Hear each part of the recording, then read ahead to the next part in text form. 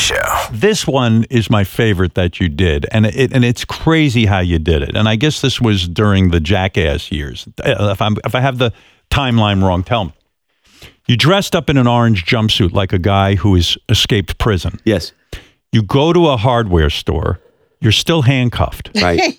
You tell the people in the hardware store, excuse me, can I get some help here? I need some clippers. Cutters. So they assume you're an escape con.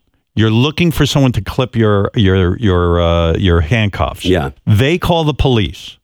The police come, and in order to get the stunt just right, the prank, the police pull their guns on you and say, hit the floor because they think you're an escape con. And you do this, and you could have been shot and killed. Now, do I have anything wrong there?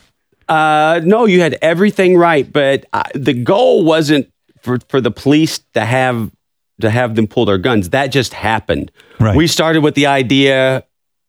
I was going to go escape convict, get dirty and hair and out of breath, and then do exactly as you said.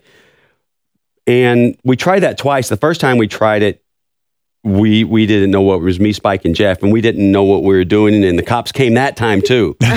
So there was no coverage. We only had one camera. What a waste. Yeah, what a waste. What a waste. But it was a good learning exercise. Right. So we did it again, and they pulled everyone out of the store, and I realized my cameraman, I was just doing this for no one at that point.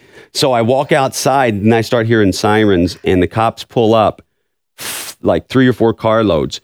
And the first lady on the scene gets out, pulls her gun, says, get down on the ground.